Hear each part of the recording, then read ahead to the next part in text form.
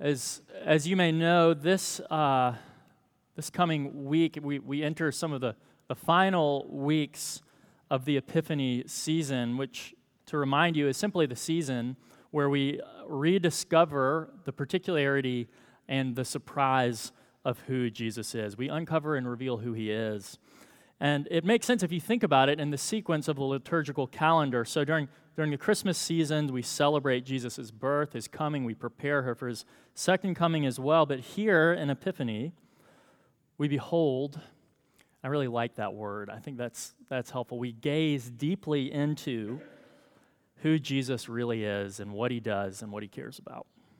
And so if you've been following along week by week in the gospel readings, you'll notice that there was a shift last week. We started out watching what Jesus does. We got the story of the Magi. We saw the first disciples collected. We saw John the Baptist. We saw all of these people gathering around Jesus and watched him do things. But last week, we suddenly turned to listen to what he says.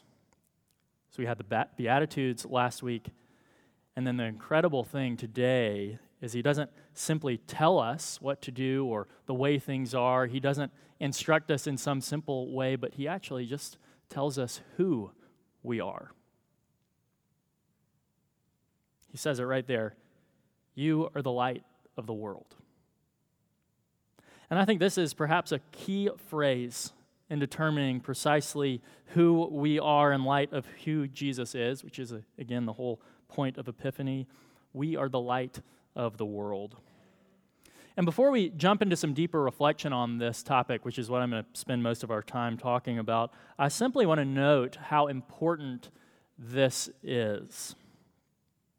Noting our identity. Culturally speaking, we are obsessed with this. We absolutely are committed to determining and understanding our identity, to claiming and retrieving particular identity markers, and to constructing and cultivating perhaps an identity that reflects who we long to be. We do this from purchasing name brand items. We do this by being part of interest groups. We do this by participating in particular sports or activities. We do this by noting our political ideologies. We're all searching for some sort of deeper identity marker that might make sense of who we want to be.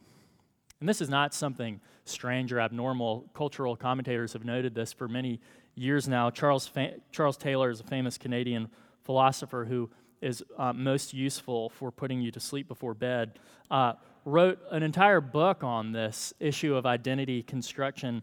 In it, he wrote, and this is a quick summary of it, he says, "To know who I am is a species of knowing where I stand." He goes on, in other words, my identity is the horizon within which I am capable of taking a stand. My identity is the horizon within which I am capable of taking a stand. That is, knowing who you are is part of what determines what you care about, what you think about, what you think is right or wrong, and even what you do on a day-to-day basis. So Jesus' statement here is actually remarkable. He says, you have an identity. You are the light of the world.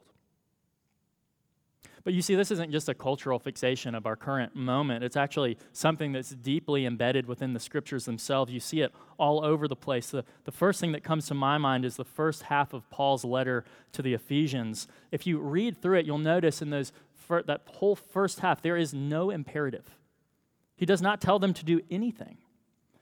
Rather, Paul spends basically 3 whole chapters, line by line, telling the Ephesians precisely who they are. He says they are elected, they are saved, they are reconciled, they are citizens of the kingdom, they are members of God's own household, they are his very inheritance, his treasure.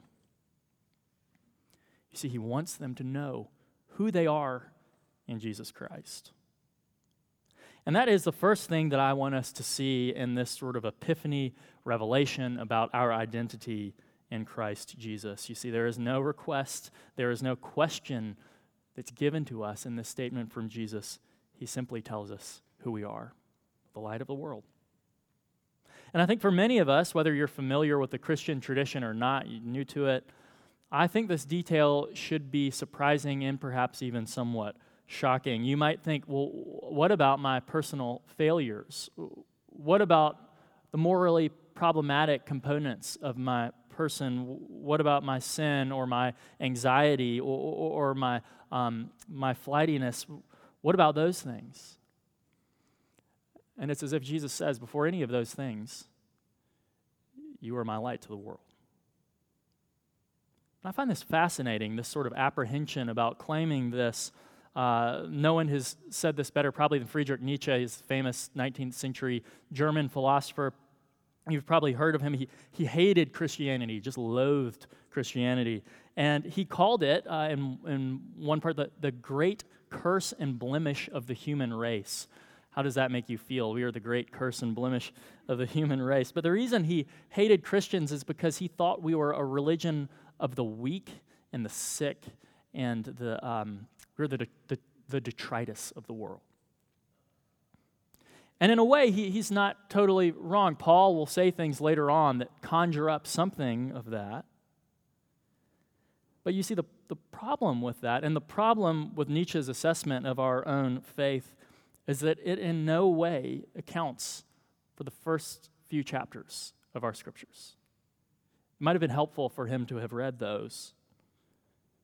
Because if you read those first few chapters of Genesis, you will notice that we are people who are made by God, and then he declared. This is a God who declares things into existence. He brings from nothing things that are through his own declarative power. He declares that we are very good at the very outset of all things. You can look it up. But you and I, all of us, we were literally made at the foundation of all things to reflect God's own goodness, his peculiar character, his wonder, and his image. And while our imaging of God can most certainly be marred and misconstrued, I do not believe it can be fully stamped out. We were made in his image. I think the most prominent experience I've ever had of realizing this was the first time I flew into New York City. Now, I realize some of you probably, maybe you grew up in New York City or you flew there regularly as a child. I did not. I grew up in small towns, and so I have this most vivid memory of being 17 years old, sitting beside Jay Daly and looking out the window, and the wing of the plane suddenly tipping down, and in an instant, I caught sight of the entirety of Manhattan for the first time. And there were two ideas that popped into my head. The first was, Jay, could you move over a little bit? Just kidding, that wasn't the first one. The first one was, how on earth did human beings build something like that? It was so expansive, so complex, so enormous. Even just one single building to me seemed like this miracle of engineering. And then the other thought that hit me, and this was maybe even more potent, how could it be that God actually knew and intentionally made each and every one of those 10 million people? All of them down there, scattered all over the place, walking along streets, in buildings that could hold tens of thousands of people at once. God actually knew each of them, everything about them. He understood their names, their purposes, the things that they desired in their own hearts, and he loved them. I was simply overwhelmed. I hadn't even landed at LaGuardia. But you see, I don't think we reflect on this near enough. Even in a culture that loves to talk about human dignity, there's something deeper going on here. This is not merely an anthropological statement. It is about the goodness of God and the character and craft of his handiwork. Because you see, according to the Christian tradition, humanity is not vile. We are not gross or despicable or base. Humanity is, according to the scriptures, the very apex of God's creative handiwork. And what that means for us is that everyone you encounter, or don't, nameless toll booth worker in Shanghai, a laundry attendant in Jakarta, every single person you pass by on your way to work is known by God and was created by God, and by virtue of that created goodness, absolutely courses with his own image. So again, Jesus says, you are the light of the world. Now, I think if we are to give a faithful reading of Jesus' teaching here, we also cannot neglect the simple fact that this statement comes at the very beginning of all the sort of most powerful moral material in the New Testament, Jesus' Sermon on the Mount. There is a moral component to this. He even says in our own passage, you'll see it, that our righteousness must exceed that of the scribes and the Pharisees. And it turns out if you read the rest of Jesus' teaching that the scribes and Pharisees are not all that righteous in the first place. However, the question still stands for us, what does it look like for broken people to be the light of the world? And I think the most obvious answer is at the very beginning. It's that Jesus gives us, renews in us a particular moral vision by which we might inhabit this given goodness. The Sermon on the Mount, that is, it's not some simple rubric of how we might be good or bad. It is the way in which we might carry God's own light into the world. It reflects what he loves and cares about. The poet and priest John Donne, he said this about the Sermon on the Mount. He says, all the articles of our religion, all the canons of our church, all the injunctions of our princes, all the homilies of the church fathers, all the body of theology ever written is in this one Sermon on the Mount. In other words, everything is already there. And that is, we are called by God's own goodness to usher forth and to shepherd that light that is given to us. And it's why Jesus says in our reading again, if salt loses its saltiness, it's not worth anything. But I think there is also a more fundamental component to this teaching here that we cannot overlook and that we tend to forget. And it is this: before we jump into the Sermon on the Mount, which I'm not going to do today, don't worry. Jesus intends, we must see, Jesus intends to use us not by virtue of our own light, but because he gives us his own light. Here's what I mean. If you turn to our Corinthians passage, we actually get a profoundly vivid display of this. If you know about Paul's own life, right before he wrote Corinthians, Marjorie Kennelly helped me to see this. I'm endowed to her for this insight. You see, before Paul spent time with the Corinthians, he had actually tried to give himself over to his own powers. He had tried to achieve the world by means of his own light.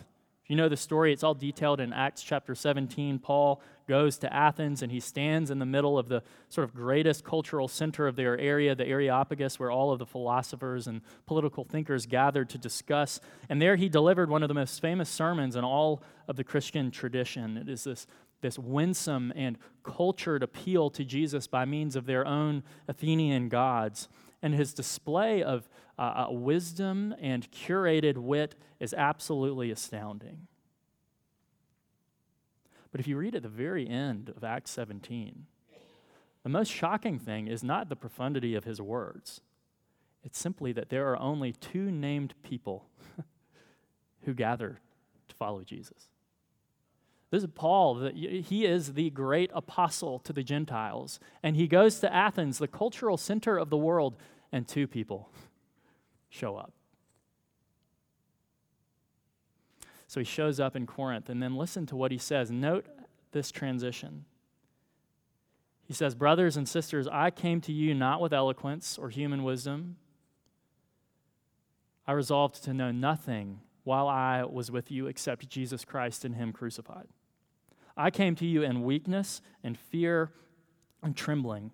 My message and my preaching were not wise and persuasive. No. They did not rest on human wisdom, but on the power of God. And so you can see what happened here is actually somewhat obvious. The human wisdom, the cultivated virtue, the whole light that Paul hoped to display to the Athenians, it had done very little.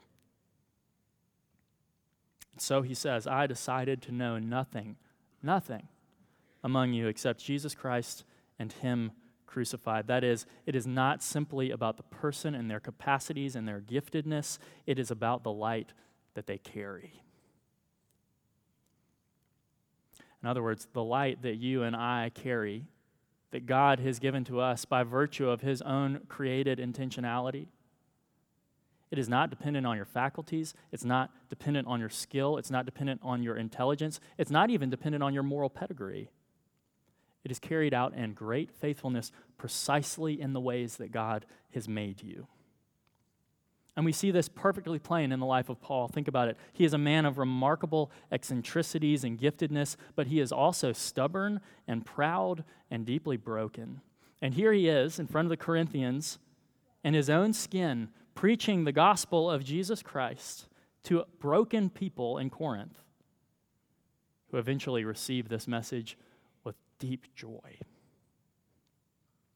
And so you see, there's the proof. To be the light of the world certainly means pursuing all that is detailed in the Sermon on the Mount. I commend that to you. But it is not about being something that you are not, and it's not about abandoning who you are now. It's about being illuminated with God's own goodness, that you could carry forth his presence into the world. In other words, friends, what we see when we read through the scriptures about being the light of God is that God has made us to carry his light. Jesus has come to show us in the fullest form the true light of God, and his Spirit, detailed in Corinthians that we just read, is given to us that we might be renewed to carry forth that light into the world. And the best image of this that I can possibly imagine is what we're going to do in just a few minutes, which is you come forward and you receive the Eucharist with open hands. And the claim that Christians have is that God's presence in some great mystery abides in that bread and that wine, and you get to receive it not because you understand it, not because you've earned it, not because you are special, but because you are made in God's joy to carry forth his light.